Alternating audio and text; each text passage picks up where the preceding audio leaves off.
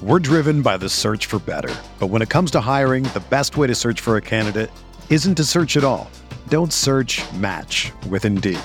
Indeed is your matching and hiring platform with over 350 million global monthly visitors, according to Indeed data, and a matching engine that helps you find quality candidates fast. Ditch the busy work. Use Indeed for scheduling, screening, and messaging so you can connect with candidates faster. Leveraging over 140 million qualifications and preferences every day, Indeed's matching engine is constantly learning from your preferences, so the more you use Indeed, the better it gets. Join more than 3.5 million businesses worldwide that use Indeed to hire great talent fast. And listeners of this show will get a $75 sponsored job credit to get your jobs more visibility at Indeed.com/Blue Wire. Just go to Indeed.com/Blue Wire right now and support our show by saying that you heard about Indeed on this podcast. That's Indeed.com/Blue Wire. Terms and conditions apply. Need to hire? You need Indeed. Another day is here, and you're ready for it. What to wear? Check. Breakfast, lunch, and dinner? Check. Planning for what's next and how to save for it? That's where Bank of America can help.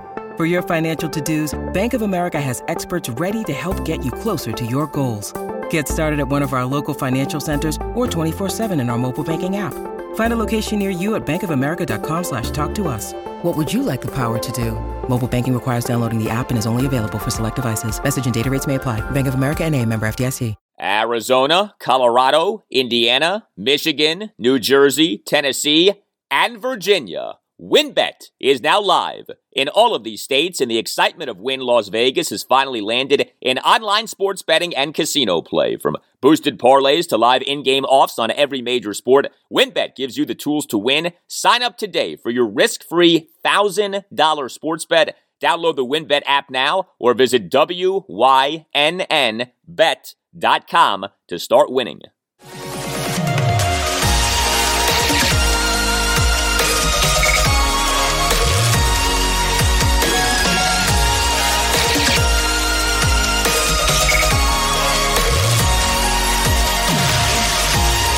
And away we go, episode 165 of the Al Galdi podcast. It is Wednesday, October 13th, 2021, the day on which the 2-3 Washington football team will begin practicing for its game against the 2-3 Kansas City Chiefs at FedEx Field this Sunday afternoon at 1. If I would have told you back in August that Washington going into its Week 6 game against the Chiefs would have the same record as the Chiefs, you would have said, wow, that's awesome. What are we? 4-1, 5-0? Oh no, 2-3.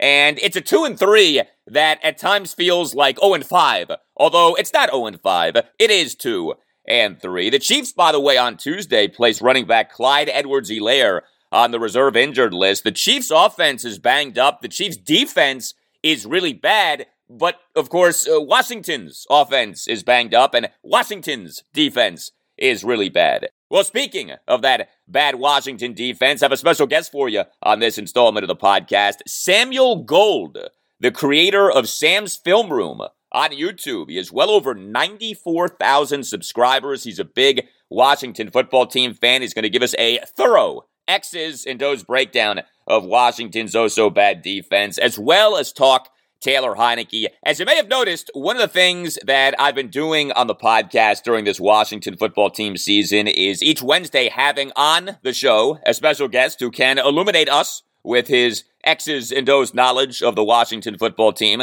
WFT analyst Mark Bullock, former Washington tight end Logan Paulson, Taylor Heinicke's collegiate head coach, former Old Dominion head coach Bobby Wilder. Well, this week I have Samuel Gold for you. Looking forward to bringing that conversation to you. Now, before my chat with Sam, I am going to give you my thoughts on everything that's going on and that has come out regarding John Gruden, Bruce Allen, emails, the Beth Wilkinson investigation, Dan Snyder, and now even Jay Gruden, who on Tuesday revealed that he was never interviewed in the Wilkinson investigation. Huh? What? There is so much to go through. Oh, do I have some things to say about all of this? I will say those things next segment. Also, the Capitals, they begin their 2021-2022 regular season on Wednesday night. Will face the New York Rangers at Capital One Arena at 7:30. Will there be a carryover for the two teams from last season's Tom Wilson affair? I'll preview the Caps season with Caps insider Tarick El-Bashir of The Athletic DC, and now of TNT, as Tarick is a contributor to TNT's coverage of the NHL. Are the Caps in danger of having a fall-apart season like the one that the Nationals just had? Or are the Caps still a legitimate playoff team? The answers to both of those questions may well be yes. If you're a Caps fan, I promise you, you do not want to miss my conversation with Tarick. You can tweet me at Al Galdi. You can email me, the Al Galdi podcast at yahoo.com. Email from Joel Charney on our two favorite pen pals via email, Bruce Allen and John Gruden. Writes Joel, "Hey Al, is there a bigger sleazebag on the planet than Bruce Allen? How do you like his correspondence with John Gruden? They were exchanging emails of semi-clad Washington Redskins cheerleaders while using gay slurs for the NFL commissioner. You can't make this stuff up." No, you can't, Joel. No, you can't. I'm going to discuss the situation from a Washington football team perspective next segment. Email from Mike P. on the Washington football team and Ron Rivera. Writes Mike, "Is Ron on the hot seat if the WFT wins under 6 games? I think his seat would be very, very warm, and major changes would have to come into play, not just with players, but with the coaching staff." Thank you for the email, Mike. So to answer your question directly, Ron Rivera would not be in danger of being fired were Washington to win less than 6 games this season. There would be pressure on Ron to win next season, but I don't think that he's in any danger of losing his job after this season, barring something totally shocking going down. But a record of 5-12 or worse for this season would not be good. And of course, 5-12 is a possibility. As with the 17-game regular season, you can go 5-12, but not 5-11. Okay, we wound up 5-11. Not very good. Yes, thank you, Steve Spurrier. And no, 5-11 was not very good. So no doubt, 5-12 or worse would be very disappointing. I thought going into this season that there was a distinct possibility that Washington could be better this season than the team was last season, but the record would be worse because of the difficulty of the schedule. And it was interesting on Tuesday morning because Ron Rivera, in his weekly appearance on the Sports Junkies on 106.7 The Fan, made the comment of, it's almost like it would have been better if 7-9 would not have been good enough to win the NFC East last season, because that raised expectations for people. And, Ron got hammered by a lot of people for saying what he said. I get what he said. If you have a problem with it, I understand where you're coming from. But I don't think Ron was saying, I wish we hadn't won the NFC East. I think Ron was just trying to make the point of, it's funny how last season ended up working out because it may have skewed the way that people view things. Bottom line to me, Ron should not give two you-know-whats about expectations and what other people think. It's all about what he thinks and what internally the organizational thinking is. But look, when it comes to the idea of the record being worse this season as compared to last season's record, there are limits to that. And what you don't want this season is some giant step back season. And defensively, that's exactly what we're in the midst of right now, a giant step back season. And this season does have some of the undertones of every other Washington football season that has followed a playoff season in the Dan Snyder era, okay? Understand what has happened after every Washington playoff season in the Dan Snyder era, a non-playoff season. And it's not just that. 2 of the worst seasons of the Dan Snyder era have been seasons that immediately followed playoff seasons. 2012, Washington won the NFC East at 10-6. 2013, Washington went 3-13, and Mike Shanahan got fired. 2005, Washington went 10-6 and won a playoff game at the Tampa Bay Buccaneers, what remains the last playoff victory for Washington. 2006, Washington went, wait for it, 5-11. Okay, we wound up 5-11. Not very good. Thank you, ball coach. And no, 5-11 was not very good. Well, I'll tell you something that is very good. Selling your home through John Grandland of Real Broker. And that's because John G offers Commission Flex. Listen up, if you're looking to sell your home. John Granlund is changing the game with his groundbreaking concept of commission flex. You know how Ron Rivera loves to bring up position flex? Position flex. Yes, Ron, position flex. Well, John Granlund offers commission flex, flexible commission rates. Don't get locked into paying 6%, 7%, 8%. Forget that. You see, not every house requires the same amount of work or money spent marketing, so why should you pay the same fees? It doesn't make sense. It's never made sense. John Granlund will put a marketing plan together for you that will maximize your home's value and help you keep more of your hard-earned equity in your pocket. John Granlund has a menu of commission packages from which you can choose, including selling your home for free. Yeah, you heard that right. For free, zero commission. Some conditions do apply, but interviewing John Granlund is a no-brainer. He can come by your house, give you a step-by-step plan on what to do to get top dollar, and maybe even more importantly, what not to do so you don't spend needlessly and there is never any obligation to list or sell. If you need to sell your home and aren't sure to whom to turn, if you've been trying to sell your home and you're not satisfied with how things are going, if you're even just thinking about selling your home, do yourself a favor and call John Granlund. This is a phone call that could make and or save you tens of thousands of dollars. You have nothing to lose. John Granlund is a great guy, easygoing, terrific sense of humor, big Washington football team fan, but most importantly, he understands the real estate market in the DMV. Call John G now, 703-537-6747. When you talk to John G, make sure that you tell him that Al Galdi sent you, and make sure that you ask John G about what you keep hearing about on the Al Galdi podcast, Commission Flex. That phone number again, 703-537-6747, or visit johngsellsforfree.com. That's johngsellsforfree.com. John Granlund, nobody will do a better job of selling your home, and remember, he is the originator of Commission Flex. Position flex. Yes, Ron, just like Position Flex.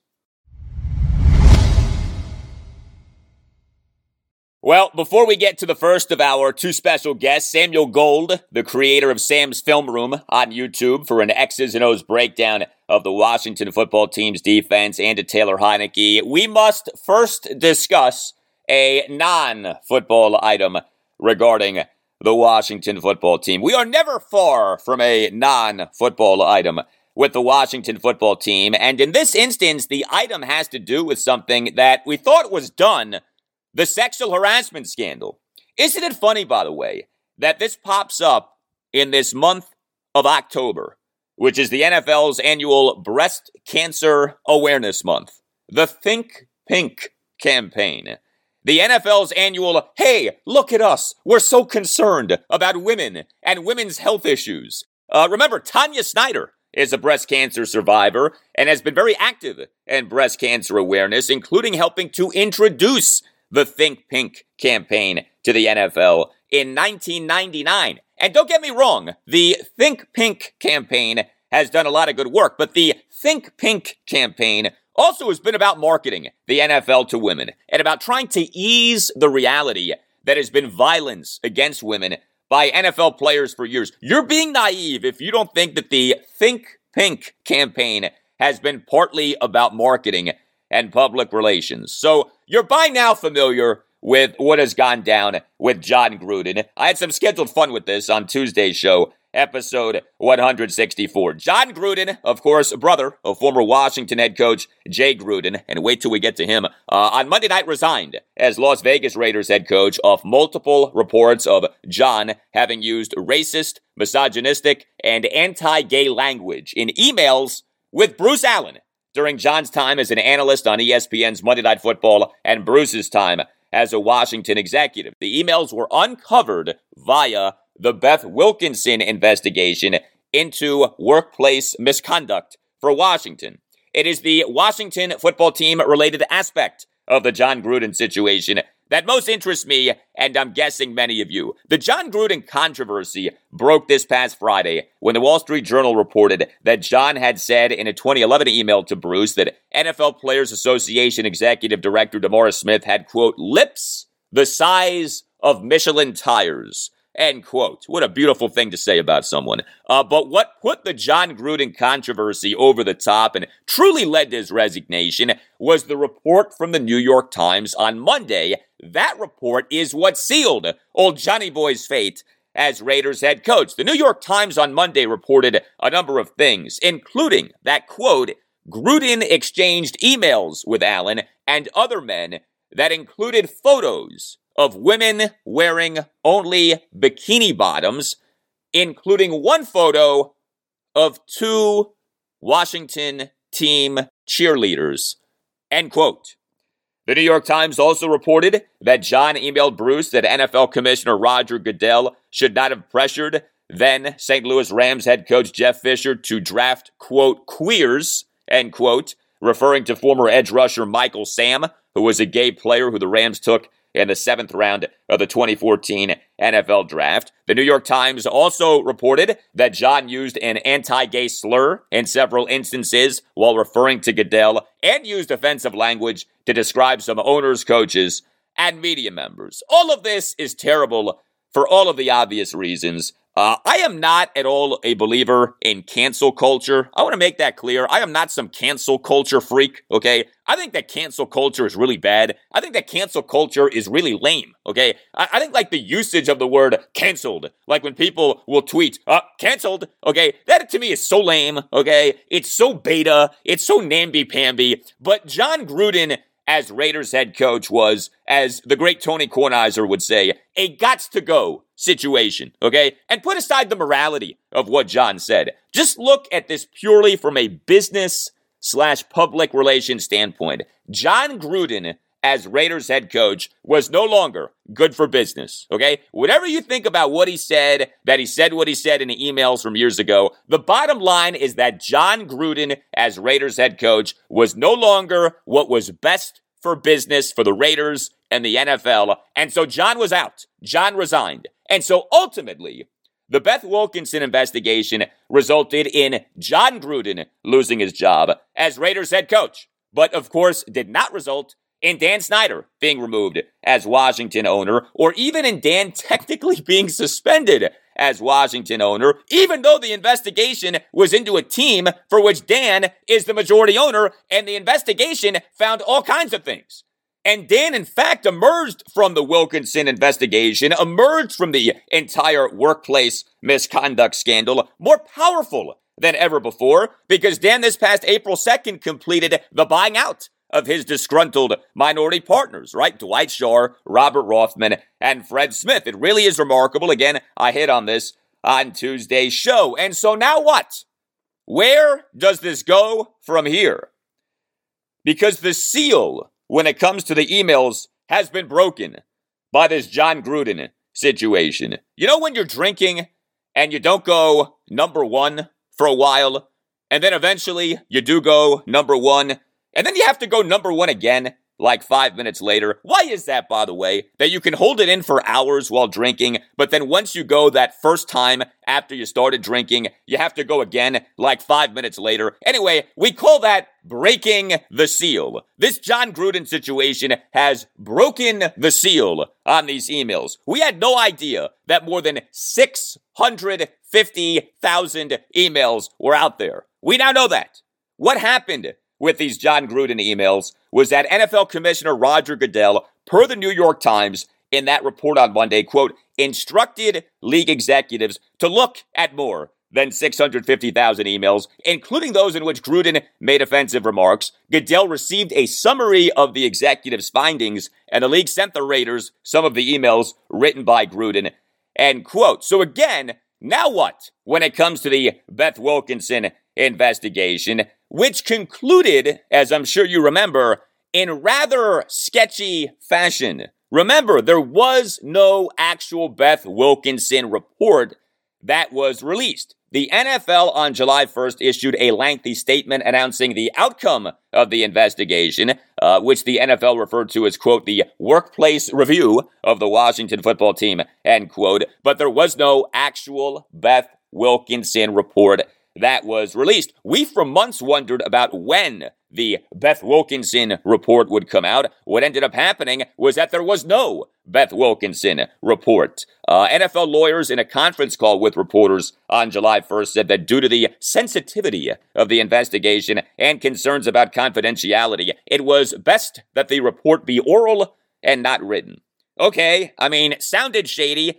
We do know that similar investigations in other lines of work have been handled this way, i.e., no written report.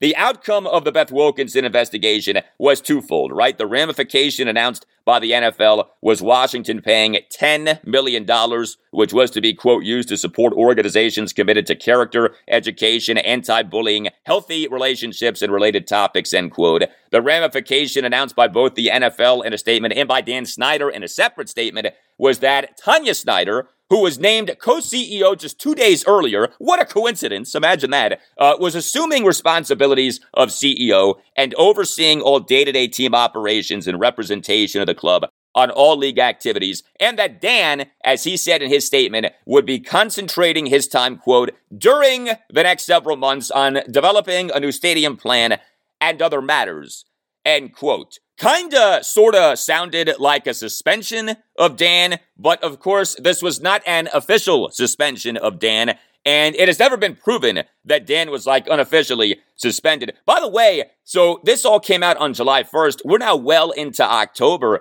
Does that not qualify as several months? Whatever this was for Dan, this non-suspension suspension that wasn't really a suspension, it may well now be over, right? Because we're months removed from when this was announced. But anyway, here is the key question.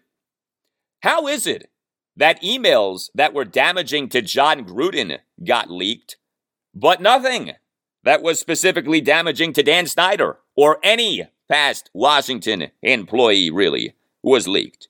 Again, the investigation was never supposed to have anything to do with John Gruden, and yet he ended up losing his job. And I'm not telling you to feel sorry for John Gruden, but the truth is that he ended up being collateral damage, and the guy whose team was being investigated and who himself had been accused of stuff, Dan Snyder, a.k.a. Danny Boy, a.k.a. the Danny, wasn't technically suspended and in fact emerged from everything more powerful than ever before. Why is it that these John Gruden emails got leaked, but nothing, and I mean nothing, has been leaked regarding Dan Snyder or really any past Washington employee? I mean, I guess you have to say that emails regarding Bruce Allen were leaked, although he is more collateral damage in what has happened with John Gruden. And of course, the answer to all of this is that the NFL leaks what it wants to leak, okay? Again, what happened with these John Gruden emails was that Roger Goodell, per the New York Times, in that report on Monday, quote, instructed league executives to look at more than 650,000 emails, including those in which Gruden made offensive remarks. Goodell received a summary of the executive's findings, and the league sent the Raiders some of the emails written by Gruden, end quote. So the John Gruden emails were either leaked by the NFL or by the Raiders. But the John Gruden emails were leaked. Why? Hard to say. Maybe the NFL wanted to get ahead of this before it became a thing, and so the league itself leaked the emails. Maybe some whistleblower with the league or the Raiders leaked the emails. Maybe an enemy of John Gruden with the league or the Raiders leaked the emails. But we now know that the emails exist.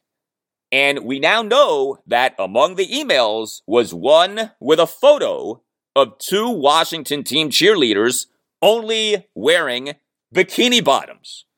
This pretty clearly is a photo from one of those Washington cheerleader calendar shoots that became such a focal point of the sexual harassment scandal. So take that a step further. Who initiated the emailing of that photo? Right? Who had that photo on his hard drive and then clicked on the little icon for attachment to the email and then put that photo as an attachment to the email and then click send to old Johnny Boy Gruden? Well, seems logical to think that Brucey would have been the one on the email chain with access to such a photo, right? So are we not left to think that Brucifer himself emailed out a photo of two Washington team cheerleaders only wearing bikini bottoms? Yes, the same Brucifer who on October 7th, 2019, hours after firing Jay Gruden as Washington head coach, said the following. The culture is actually damn good. Yes, Brucey, the culture is damn good. The culture is actually damn good. Absolutely, Brucey. Who could possibly have thought otherwise? But what more might be among these 650,000 plus emails? How extreme, how outlandish, how preposterous did things get with the toxic Washington football workplace culture? We don't know, but we're for darn sure wondering now. We just learned of these emails, learned of the contents of some of the emails, and now we are curious about the rest of the emails. Again, the seal has been broken. We just went, and we need to go again. Will the rest of the emails be released? I'm not holding my breath, okay? The reporting as Tuesday went on was that the NFL has no plans to release the rest of the emails. And for all of the yelling and screaming from people that the rest of the emails need to be released, I don't think that's going to be happening here, okay? I would love for that to happen. I'm not holding my breath. We on Tuesday had multiple reports that the NFL Players Association planned to request that the NFL release the rest of the emails. That's fine and dandy, but the NFLPA never gets over on the league. If you think that the league fears the NFLPA, especially with these emails, think again. The NFLPA may be the weakest of the four major pro sports players associations in U.S. sports. If the NFL made sure that there wasn't even a written Beth Wilkinson report, what makes you think that the league is just going to give in to some pressure now and release the rest of these emails? We're in the middle of an NFL season. These owners are gangsters. They don't want to disrupt the season. They don't want people reading about some of the league's deepest, darkest secrets. And the owners know that the news cycle moves at lightning speed, especially as we're in the middle of the NFL season. I have a saying for this stuff. Today's outrage is tomorrow's forgotten topic. All the NFL has to do is hold on for a few days, not release the emails, and the outcry to release the emails will die down. But man, what is in the rest of these emails? I had an official Redskins email for years. Red Zebra, a company for which Dan Snyder was the majority investor, owned 980 for 10 years, 2008 to 2018, did a great job of running the station into the ground, and then the next owner, Urban One, was even worse. But my work email address during Red Zebra's time owning the station was galdia@redskins.com. That was my work email for years, galdia@redskins.com. That's how your work email worked when you worked for the Redskins. Last name, first initial, @redskins.com. So I'm sure that Brucey's email address was alanb@redskins.com. Are any of my emails among the 650,000 plus emails? Do I need to be nervous? Actually, all that would be found with my emails would be a bunch of segment ideas and notes and a bunch of press releases from the Skins, Nationals, Orioles, Capitals, Wizards, Maryland. I got nothing to hide, people, unless you count essays that I did on Kirk Cousins and his DVOA. But anyway, so two more things. Did you see what Jay Gruden said on Tuesday? I could not get over this. Jay Gruden said that he was never interviewed by Beth Wilkinson. Yeah, Jay Gruden said this on Tuesday afternoon on Russell and Medhurst on the Team 980. Jay said that he was never interviewed by Beth Wilkinson. Take a listen. We start with the question from Chris Russell. Obviously, this investigation went on. Were you questioned by Beth Wilkinson? How did that go? And what, if so, what was your experience? And you don't have to tell us what you asked, but I mean, or what you said. No, I haven't been questioned at all. I don't know. I don't even know what the heck is really going on. Once I was let go out of there, I just was let go, and I just kind of backed away. So they never approached you in any sort of way for your evaluation of the culture or the toxic workplace, as it was called? No. Wow. Okay. Wow. How about that? Jay said that he was never interviewed in the Beth Wilkinson investigation, nor was even approached about being interviewed. Now, it's possible that Jay was lying. It's possible that Beth Wilkinson asked Jay to be interviewed and he refused. Keep in mind, Beth Wilkinson did not have subpoena power for her investigation. But what does it say about this investigation if, in fact, it's true that Jay Gruden wasn't interviewed? The same Jay Gruden who was Washington's head coach for 5+ seasons. The same Jay Gruden who, according to former Washington running back Capri Bibbs, hooked up with the same Washington employee with whom Bibbs hooked up. Yeah, that was a thing, allegedly. What does it say that Jay Gruden wasn't interviewed in this investigation into Washington's workplace culture? What does that say about this investigation? And let me make clear, I'm not necessarily besmirching Beth Wilkinson because she may have tried to interview Jay and been shut down. I mean, Beth Wilkinson is not a dummy. Did she really not think to interview Jay Gruden? If she did, that opens up a whole other Pandora's box of questions, but I can't imagine that Beth Wilkinson didn't want to interview Jay Gruden. So why wasn't Jay Gruden interviewed? What are we talking about here with this investigation? You know, the Beth Wilkinson investigation, for as long as it took, for as much money as it certainly cost,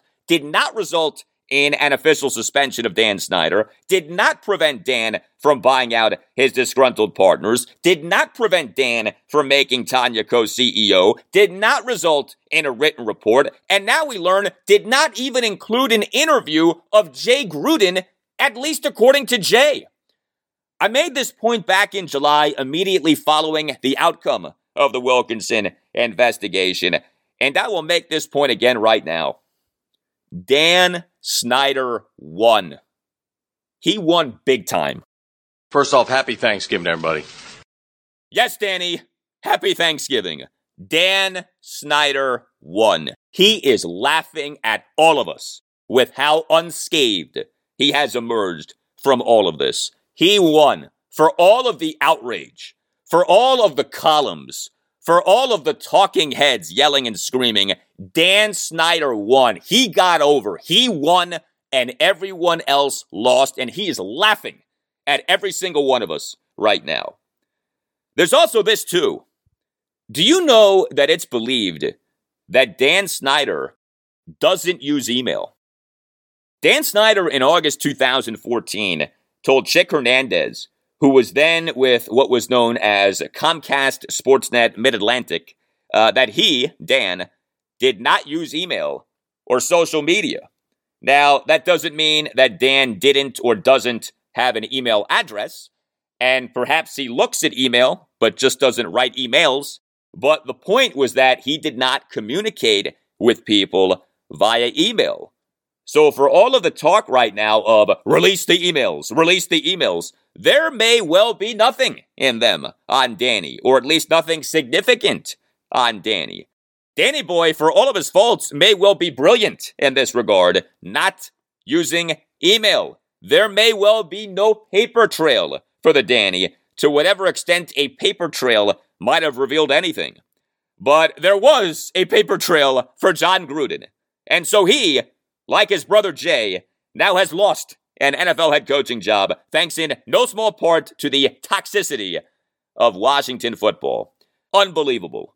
Well, hopefully things are better now for Washington football in terms of the culture. Although with this Ryan Vermillion situation, who the heck knows if things are any better with the culture? But the hope is that Ron Rivera is in fact leading a much-needed change of the culture. Now, Ron last year, of course, dealt with skin cancer, dealt with squamous cell carcinoma. Did you know that skin cancer is the most common of all cancers? In fact, skin cancer accounts for nearly half of all cancer cases in the United States. If you have concerns about your skin, if you're dealing with skin cancer, if you have had skin cancer and haven't seen a doctor in a while, always know that Dr. George Verghese in the Mid-Atlantic Skin Surgery Institute of Maryland are there for you. Dr. Verghese is a board-certified dermatologist and Mohs surgeon. He is one of the nation's premier dermatologists. He's a big Washington football team fan and listener of this podcast, and operating under his direction is the Mid-Atlantic Skin Surgery Institute of Maryland. The Mid-Atlantic Skin Surgery Institute of Maryland diagnoses and treats a broad range of acute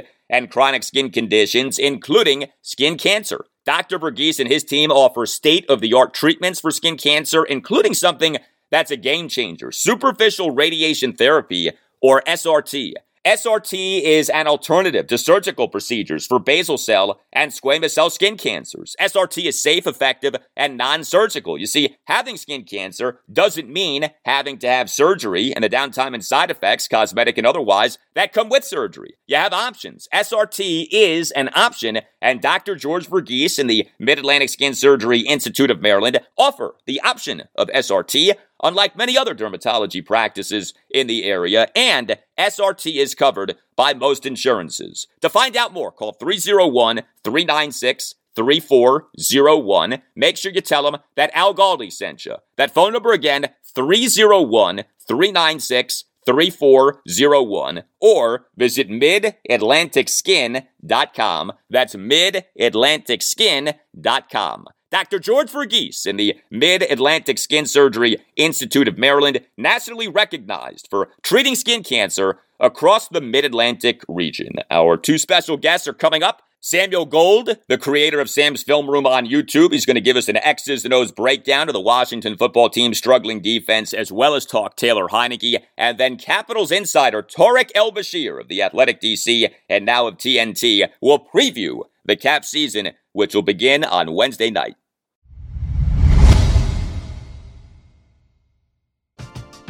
We're driven by the search for better. But when it comes to hiring, the best way to search for a candidate isn't to search at all. Don't search, match with Indeed. Indeed is your matching and hiring platform with over 350 million global monthly visitors, according to Indeed data, and a matching engine that helps you find quality candidates fast.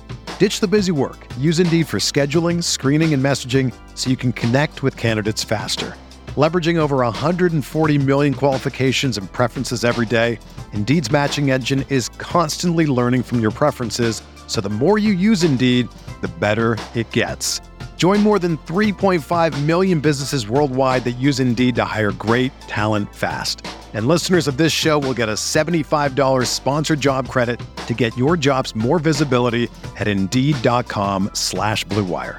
Just go to Indeed.com/Blue Wire right now and support our show by saying that you heard about Indeed on this podcast. That's Indeed.com/Blue Wire. Terms and conditions apply. Need to hire? You need Indeed.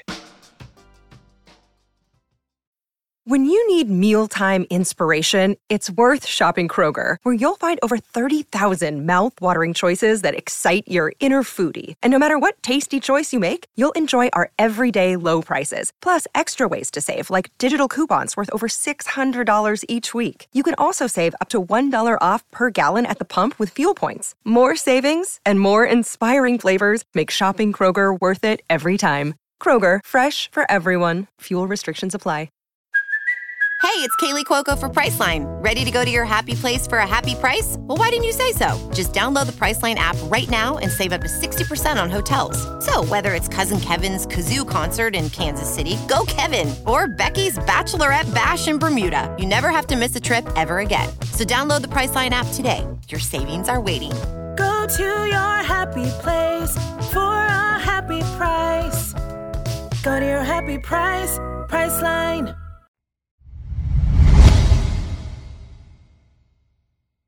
All right. Very pleased to welcome to the Al Galdi podcast right now a special guest, Samuel Gold, the creator of Sam's Film Room on YouTube. He has well over 94,000 subscribers. He's a big Washington football team fan. Recently did an excellent breakdown of Washington's defense, was featured on Hogs Haven. You can follow Samuel on Twitter at Samuel R. Gold. Sam, it's great to have you on, man. How are you? I'm doing great, Al. How are you doing? Doing well. Appreciate you coming on very much. So before we truly get going here, for those unfamiliar with your work, how'd you get started in doing these film breakdowns? It's a really good question. I actually got started back during the RG3 era, and that was back in around 2013 when I started trying to figure out, what exactly was wrong with our team and what was wrong with RG3 at the time, or if Kirk Cousins should have started. And so that kind of led down to a spiraling of reading a ton of books, listening to, Cooley and Kevin and back in those days, and trying to get my hands on any sort of film to figure out what exactly was wrong. And from there, I just kind of just took off in my mind on. I just wanted to keep learning more and more about football, and that's where I started the Sam's Film Room on YouTube, and that's where I'm now. Yeah, and it's been a great success, so congrats on that. So with the Washington football team's defense, not so good so far this season, what to you have been the principal problems? Man, it's a good question. For me, the main problem with the Washington football defense is the coverage. And I know people have talked about the pass rush. I know people have talked about, play calling and all of that. For me, it comes down to execution. The coverage responsibilities and how they pass off routes and zone coverage, and then individual mistakes in man coverage, especially when they go to either cover 2-man or cover one robber with one deep and one in the middle. It's all been bad. And there's just so many individual mistakes that it makes it very hard to run any sort of game plan if you're a fan of Jack Del Rio or not. Just simply put, if your team can't execute basic assignments, and there's so many miscommunications, as we just saw in the New Orleans Saints game and really any other game this season, it's really hard to run just any standard defense, and they just can't do that right now. Who are the major culprits when it comes to Washington's bad pass defense? Who are the guys who deserve the most blame? That's a good question. I don't want to anger too many people, but for me, I mean, in the first 4 games before his injury, I'm gonna point a finger at John Bostic, and I feel bad for the dude because he got injured, but he just really wasn't up to stuff this year, and it's unfortunate because I liked his game a lot coming. I think he came out of Florida, and I liked his game back then. The other guy, Landon Collins. I mean, he is a player that's getting paid a ton of money, and he's not playing well. It's not even a question at this point that he's not playing well, and it's really unfortunate because he's one of those guys that I thought could be that Swiss Army knife, the guy that can cover a tight end in the slot, that could play some strong safety, that can play in a hook curl zone, or really anywhere on the defensive line blitzing or anything like that. And he just hasn't been good enough for this team. And the third guy I'm going to point to is William Jackson. He's one of those players that I really liked coming out. I think he came from the Bengals, right? He was one of those players that I really liked when they signed him, and I thought that he would be a perfect fit in terms of this defense, but he just hasn't been good in zone. He hasn't been good in man, and that was his main thing that he was brought into play, and he just hasn't been good enough. And really, I think it's a combination of a bunch of players that aren't performing well enough. But if I had to point to if you're looking at number of snaps and how poorly they've been kind of playing on those snaps, I think it starts there. Ron Rivera, at his day after the game Zoom press conference on Monday, said that he is sticking with Jack Del Rio as Washington's defensive coordinator, is sticking with Washington's defensive scheme. To what extent, if at all, are Washington's defensive problems on coaching and scheme? I wasn't really going to blame Jack Del Rio until when Landon Collins came out and said that they weren't told to jump for the ball or whatever the quote was. Yeah. I just that left a horrible taste in my mouth, and maybe he's just saying that. It's really hard to say. Initially I didn't put too much fault into Jack Del Rio because I thought, you know what, maybe they can play more man coverage, but I just kept seeing man coverage busts. Maybe they could have blitzed a little bit more to help out in order to finish a sack here or there. But honestly, I think we're at this point where when you have this many miscommunications per week, you have to start looking at the coaching staff and you have to start wondering, why is this such a big problem? And you can't consistently let, what did Ron Rivera say, 4 to 5 mistakes a game? It's happening every single week, and we just can't keep seeing that. No doubt. We're talking Washington football team with Samuel Gold, the creator of Sam's Film Room on YouTube, big Washington football team fan. It's a tricky deal because to me, Jack Del Rio deserves a benefit of the doubt. I mean, he has presided over a number of good defenses over the years. Washington's defense last season was good. I know people bring up the opposing quarterbacks, and that's fine, but those opposing quarterbacks weren't the only reason that Washington's defense was good. And yet we're seeing what we're seeing so far this year. When you hear people talk about, well, this is a talented defense, are we overestimating the talent, or is this, in your opinion, still very much a talented Washington defense? I think for me, it comes down to the fact that we're we're talent-centric on one position, our defensive line. I think that if they are not performing at the highest levels consistently, which is what they haven't done yet, and most of them actually did a really good job in the Saints game, and they've created a lot of pressures and a lot of hurries.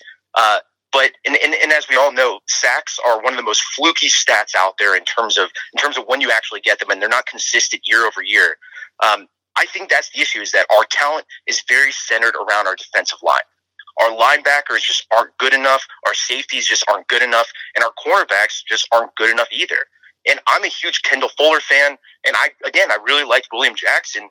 And again, I really like Landon Collins. But none of those guys are performing to what we need them to perform. And you can't expect the defensive line to create a sack or, multiple pressures, pressure every other play in order to give them a breathing room. It has to go both ways. And I think that's the issue, is that I think overall their net talent is relatively high. It's just we're too centered in one position, which is the defensive line.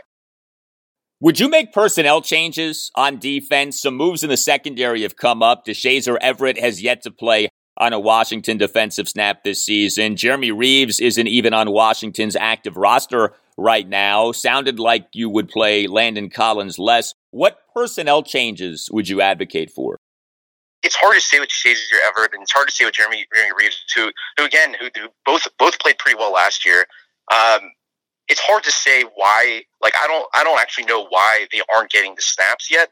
But I don't think it would hurt. I think we're at this point where we need to try more of them. And also, my other question is, what happened to Jamin Davis? After John Bostic got injured, I expected him to play 30 to 40 snaps last week. He played 13? I don't understand that decision. And it's for me, I want to see more Jamin Davis, because this is one of those years that we have to see what we have in our rookies. And I feel like we need to mix it up in terms of the secondary a little bit too. You mentioned the defensive line. I agree with you. I do think that Chase Young played well in the loss to the Saints, but what's your overall evaluation of Chase Young so far this season? He's a little bit reckless this year. I think that he's focusing too much on hitting the edge in terms of his speed rushes, and he isn't completing those pass rushes he isn't finishing the moves to get back inside. For example, his strip sack, the sack fumble that he created in the Saints game, that was an excellent use of a speed to power move, and then he broke back inside and shedded that block in order to beat inside to make that tackle and make that sack. That's something we haven't really seen this year. We've seen him do a speed rush around the edge where he flies, 9 to 10 yards past the line of scrimmage, and we haven't seen him be able to cut back inside or use that move in order to create more and more speed to power moves or anything else. Last week, though, he was incredible against the Saints, and even in his Falcons game when I only have him as one pressure counted, I thought he was pretty decent, and against the Saints he was incredible. And I'm hoping this is the new emergence of Chase Young, and I'm hoping we see more of it. But he's got to be able to finish those plays. And again, sacks are fluky, and we can keep saying that. But at the end of the day, we need to see more production. So Ron Rivera so often this season has brought up guys being out of position, guys not adhering to the defensive scheme. It sure has felt like Chase Young has been one of those guys. Have you seen that on tape, Chase Young being out of position?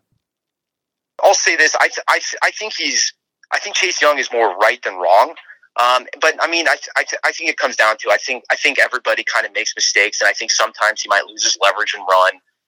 Or hit the wrong shoulder if you're covering wide zone and you're trying to get, if Chase Young is the edge defender on the strong side towards the play, maybe he doesn't always hit the edge properly, and maybe he undercuts it and takes the wrong gap. I've seen that a couple times, but at the end of the day, I think he's more right than wrong.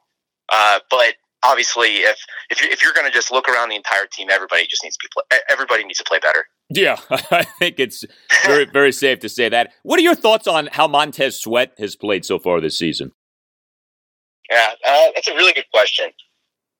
Montez Sweat he's one of those guys that when he finally discovered the fact that he has power, and this game last year, was that he seemed to always do the speed rush or do other moves that didn't necessarily fit his skill set. The moment he figured out that he had that one-arm bull rush, he lit it up last year. And that's one of those things that I think if he can consistently set that up, not taking chop steps before he does his rush, just does a 1-2, hits up the field instead of doing the hesitation steps that I know both him and Chase Young both like doing. I think he's a very, very talented pass rusher. In terms of how he's playing, I think he's playing pretty decently.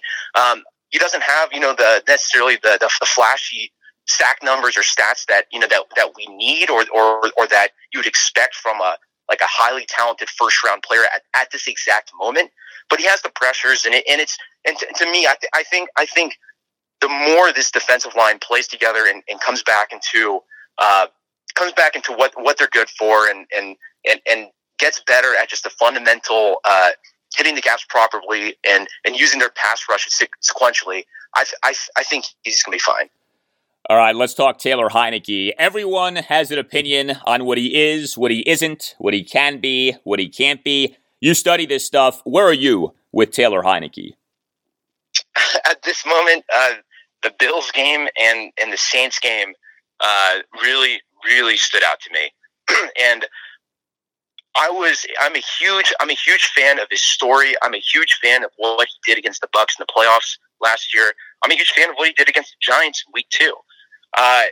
The issue I saw was that we all know that his arm is not perfect. He doesn't have upper tier or even above average arm strength. He's a very athletic guy. He's usually pretty accurate. He usually throws with good anticipation. But the fact that he trusts his arm so much to remember the deep out route to Terry McLaurin that was broken up by the sideline. Yeah. He trusts his arm too much to make that throw when that ball should have been released earlier, or it had to be placed further outside or with more arm strength. And some of his passes just kind of float a little bit. And the thing is that I'm not anti Heinicke. I don't know. I don't think as of this exact moment that we have a franchise quarterback, even though I want to believe. I want to be on the Heinicke hype train. Did it seem to you like it seemed to me like Heinicke was late on a lot of throws in the loss to the Saints? Like, we had seen inaccuracy previously. We had seen interceptable passes previously. I don't know that we had ever seen Heinicke as late as he was on so many throws in that game against the Saints. Did that jump out to you? Yeah, that interception, and I think it was in the fourth quarter. It looked like cover 3 drop 8. I would need to relook at it because the All-22 is not out yet. Where he threw into double coverage, and it was one of the easiest picks I've ever seen from a defensive lineman, or I think it was a linebacker that picked it off near the sideline. And he was late. His decision making was poor.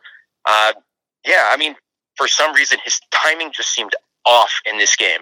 And I'm hoping that next week that's not the case, but he was very late in terms of how he's processing things. And he seemed like he was looking first for the first or second read, and then he was starting to run. And I feel like once he started running and picking up yards, he started relying on that, and he couldn't get back into his consistent read progressions and throws.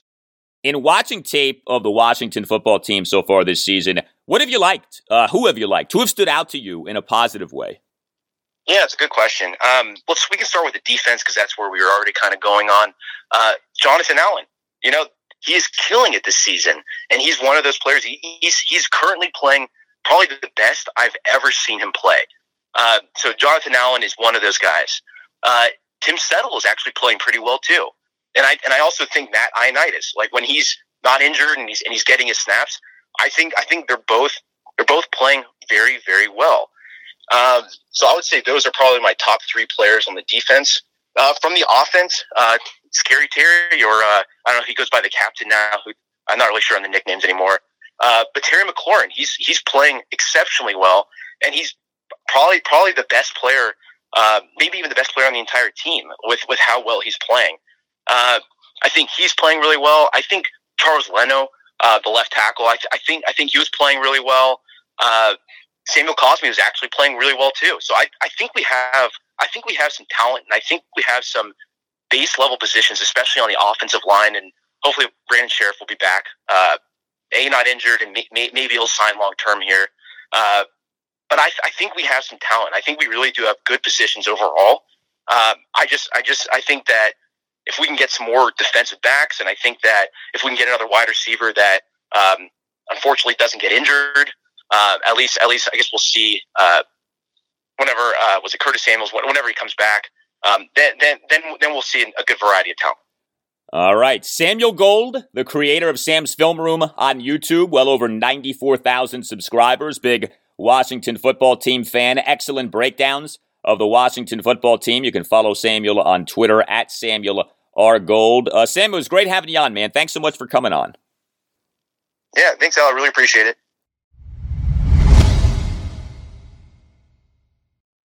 All right, let's talk Capitals. The 2021-2022 NHL regular season began on Tuesday night. Caps will begin their 2021-2022 regular season on Wednesday night, home to the New York Rangers at 7:30. Caps on Tuesday announced their season opening roster. It includes forwards Connor McMichael and Hendrix Lapierre. McMichael was the Caps' 2019 first-round pick. He's just 20. Lapierre was the Caps' 2020 first-round pick. He's just 19.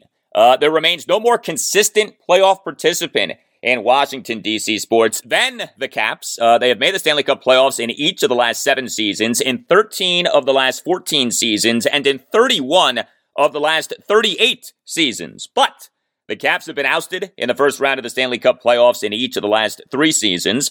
The Caps do have a number of older players. Alex Ovechkin is dealing with a lower body injury. Nicklas Backstrom is beginning the season on the long-term injury list, meaning that he'll miss at least the first 10 games of the regular season. This due to ongoing rehabilitation on his hip. The Caps have major goaltending questions with Ilya Samsonov and Vitek Vanacek, who this past offseason was taken in the expansion draft for the Seattle Kraken and then reacquired by the Caps via trade. Samsonov and Vanacek form the youngest goaltending duo in the NHL. Lots to be thinking about if you're a Caps fan. And so I'm very pleased to welcome to the Al Galdi podcast right now, Caps insider Tarick El-Bashir of The Athletic DC and now of TNT, as he is a contributor to TNT's coverage of the NHL. Tarick, it's great to talk to you. Congrats on the new gig. How are you? Thanks, Al. I appreciate it. Really excited about the new gig. In addition to covering the Capitals on a daily basis for The Athletic, it's going to be busy, but I'm looking forward to it. It should be a lot of fun. All right, so you have joked with me in the past of how every year you ask and write about the window for these Caps potentially closing. It's something we all wonder about, and so I ask you, is the window closing? Oh, yeah, for sure. I mean, it's not closed. It's probably propped open by about, an inch or two right now. A long and cold winter is coming. I don't think it's on our doorstep just yet. I still think there's enough talent and pride and depth on this team, not to mention the Metro Division didn't get a whole lot better for them to scratch and claw their way back into the postseason. And we all know how the NHL playoffs work. I mean, all you have to do is get in the tournament, get a hot goalie, get some breaks, get the right matchups, and you can punch through one more time. And I think that's what the Capitals' hope is this year. They're clearly not as good as they were 2 or 3 years ago, but I still think they are a top 10 team in the NHL. What to you is the biggest concern for the Caps going into their season? Goaltending. Without a doubt. Look, there is no position in pro sports, except for maybe quarterback in football, that plays such an outsized role in determining the outcome of games on a nightly basis than goaltender. You can have a very mediocre hockey team and a very good goaltender, and you'll get into the playoffs. Someone once joked with me, they call it hockey, but they ought to call it goalie. And right now the Capitals have 2 guys who are still trying to find their way in the NHL, and Ilya Samsonov and Vitek Vanacek. There's some potential there, but they haven't done it consistently. The preseason was a little rocky. A little up and down, and if you combine that with a defense that lost Brendan Dillon and Zdeno Chara and is integrating some new pieces on top of an offensively geared team that doesn't exactly get great defensive effort from all of its forwards, that could be a problem. I mean, I do think this team is going to score over 3 goals a game. They just can't allow 3 goals a game, or they're going to be in a world of hurt. So, goaltending, that was my biggest concern last year, and it is once again for me going into the season for the Capitals. Yeah, I mean, I thought it was so telling in August. The Caps re-signed Ilya Samsonov as a restricted free agent to just the 1-year contract. You know, the Caps clearly want to see more before they commit to this guy. He has potential, we all get that, but he's been inconsistent both on and off the ice. Do you view this as a make-or-break year for Ilya Samsonov as a Capitals goaltender? You know, I think make or break might be a little dramatic, but he's certainly getting to the point now where he has to show that he can be a number 1 goaltender in this league. And you're right, in football, we would have called a 1-year, $2 million contract a prove-it deal. They don't quite call it that in hockey, but that's what it is. The Capitals are saying, hey, we want to see more from you. We need to see more from you. You need to stay healthy, and you need to be consistent, and you need to perform up to the levels of a 1A goaltender to get that big contract. And the player is going, you know what? I've been banged up. I'm young. I can be better. Let me sign a 1-year deal, outperform it, and then sign the big deal on the other end of this. If it doesn't work this year and Vanacek again looks like he's a 1B, maybe a guy who can start here and there, but maybe not like your consistent top-level number 1 goalie, I think Samsonov gets another chance, but depending on how it goes. I mean, if he's just not good, they might have to, ball up the piece of paper and start all over again. But I wouldn't say make or break, but he's getting close to it at 24 years old and the number of opportunities he's been given. With these Alex Ovechkin and Nicklas Backstrom injury situations, obviously the Backstrom situation is more concerning, but what's your sense on each guy from a health standpoint as the Caps' regular season is beginning here? Well, my sources have told me that Alex Ovechkin's injury is not serious. It's always concerning when you have a 36-year-old superstar who, missed some time at the end of last year with a lower body injury, and now he has another one on a hit that didn't look all that impactful. But that said, they do think he's going to be able to play here in the next little bit. He's going to push for opening night like he always does. He always wants to play. They may have to protect him from himself a little bit and pull him back for a few more days if he's not 100%. Remember that game late last season at Madison Square Garden where he thought he was good to go and he lasted all of 1 shift? That's kind of his mentality, his warrior mentality. I can overcome this. I think the team is going to have to kind of look out for the long term here. Is this game 1 of 82? Nicklas Backstrom's outlook is not great.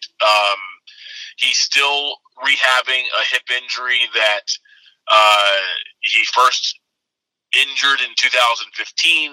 It's still, which required surgery back then. It hampered him at the end of last season. During the off season, he tried rehab one way and it didn't go that great, and so he's still rehabbing. He's seeing an outside specialist at the same time as the medical staff here at the Capitals, and he hasn't been on the ice much, if at all, since the end of last season. I just don't see any way he gets on the ice probably in October. I mean, if he starts to get better, and I'm told he is improving, he is getting better, it still takes time to get your timing right and get everything firing to the point where you can get back into an NHL game. I'm thinking late this month, early next month. That's my best guess right now, Al. Wow. Does not sound overly promising. We'll see. Were you surprised that the Caps did not trade Evgeny Kuznetsov this past offseason? Yes and no. I do think that there is a faction of people in the front office who are like, dude, we've given this guy so many chances. We're paying him $7.8 million, and we can't get a serious, consistent, every night effort out of this guy. What are we doing? But then, I think calmer heads prevailed this summer a little bit. I think you look around the league and the top teams are strong right down the middle. They've got depth at center. And if you trade Kuznetsov, and from what I'm told, the offers that they were getting back in those conversations, and they didn't have many of them, but the conversations that did occur, they were being offered third-line guys. They were being offered draft capital, things that weren't going to help a team that has an aging cast of stars that has to continue to win now. That they were being offered things that would help them a few years down the road when the rebuild begins. And so you got to take all that into account. You trade Kuznetsov for a third-line center. You already got a third-line center in Lars Eller. The Capitals also already knew, even if we didn't, that Nicklas Backstrom wasn't going to be ready to start the season. So that all went into the decision to hold on to him and not trade him. From everything I've heard, he's been exemplary through training camp. He came in incredible shape. He's had a good attitude. His head's in the right place. He doesn't seem like the persistent trade rumors all summer negatively impacted his mentals, as Marshawn Lynch would say. So, look, I think he's eager to prove to people that he can still play at a high level.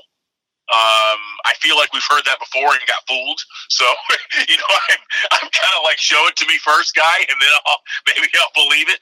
But he's here, and they're going to need him. They're going to need him, and they're going to need Lars Eller, and they're going to need John Carlson.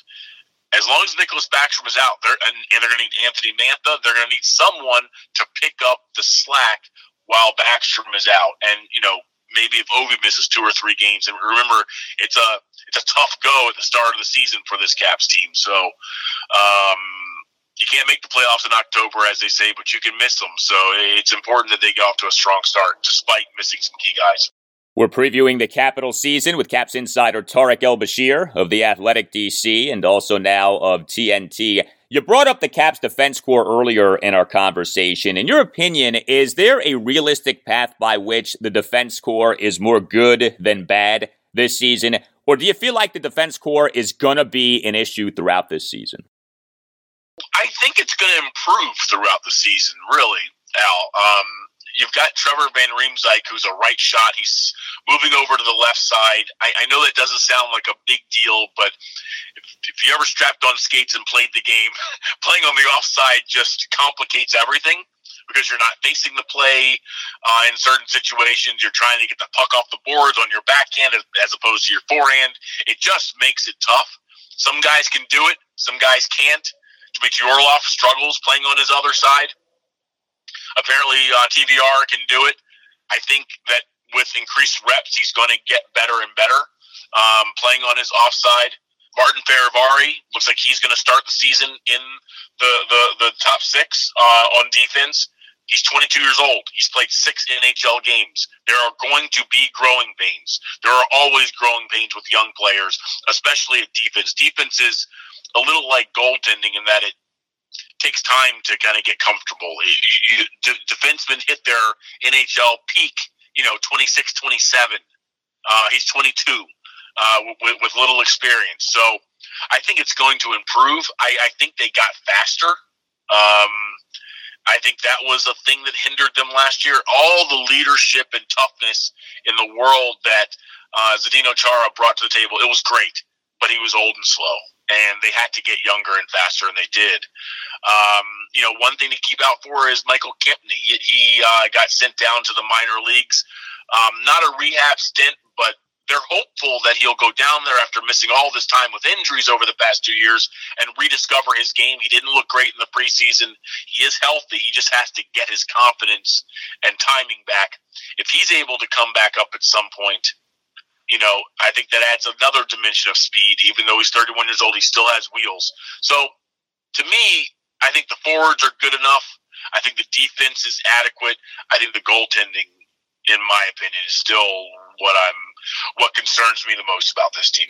Yeah, trying to prevent the closing of the window for at least one more year. Tarick, always love talking Caps with you, man. Thanks so much for your time. All the best to you. Anytime. Thanks for having me, Al.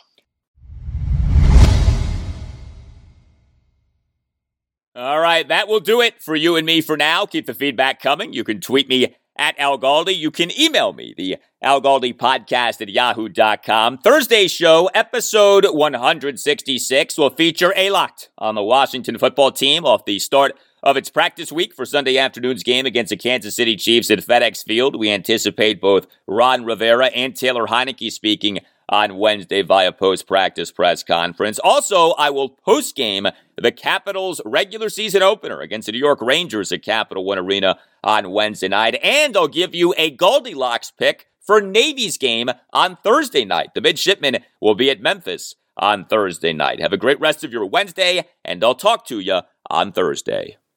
You know, the culture is actually damn good.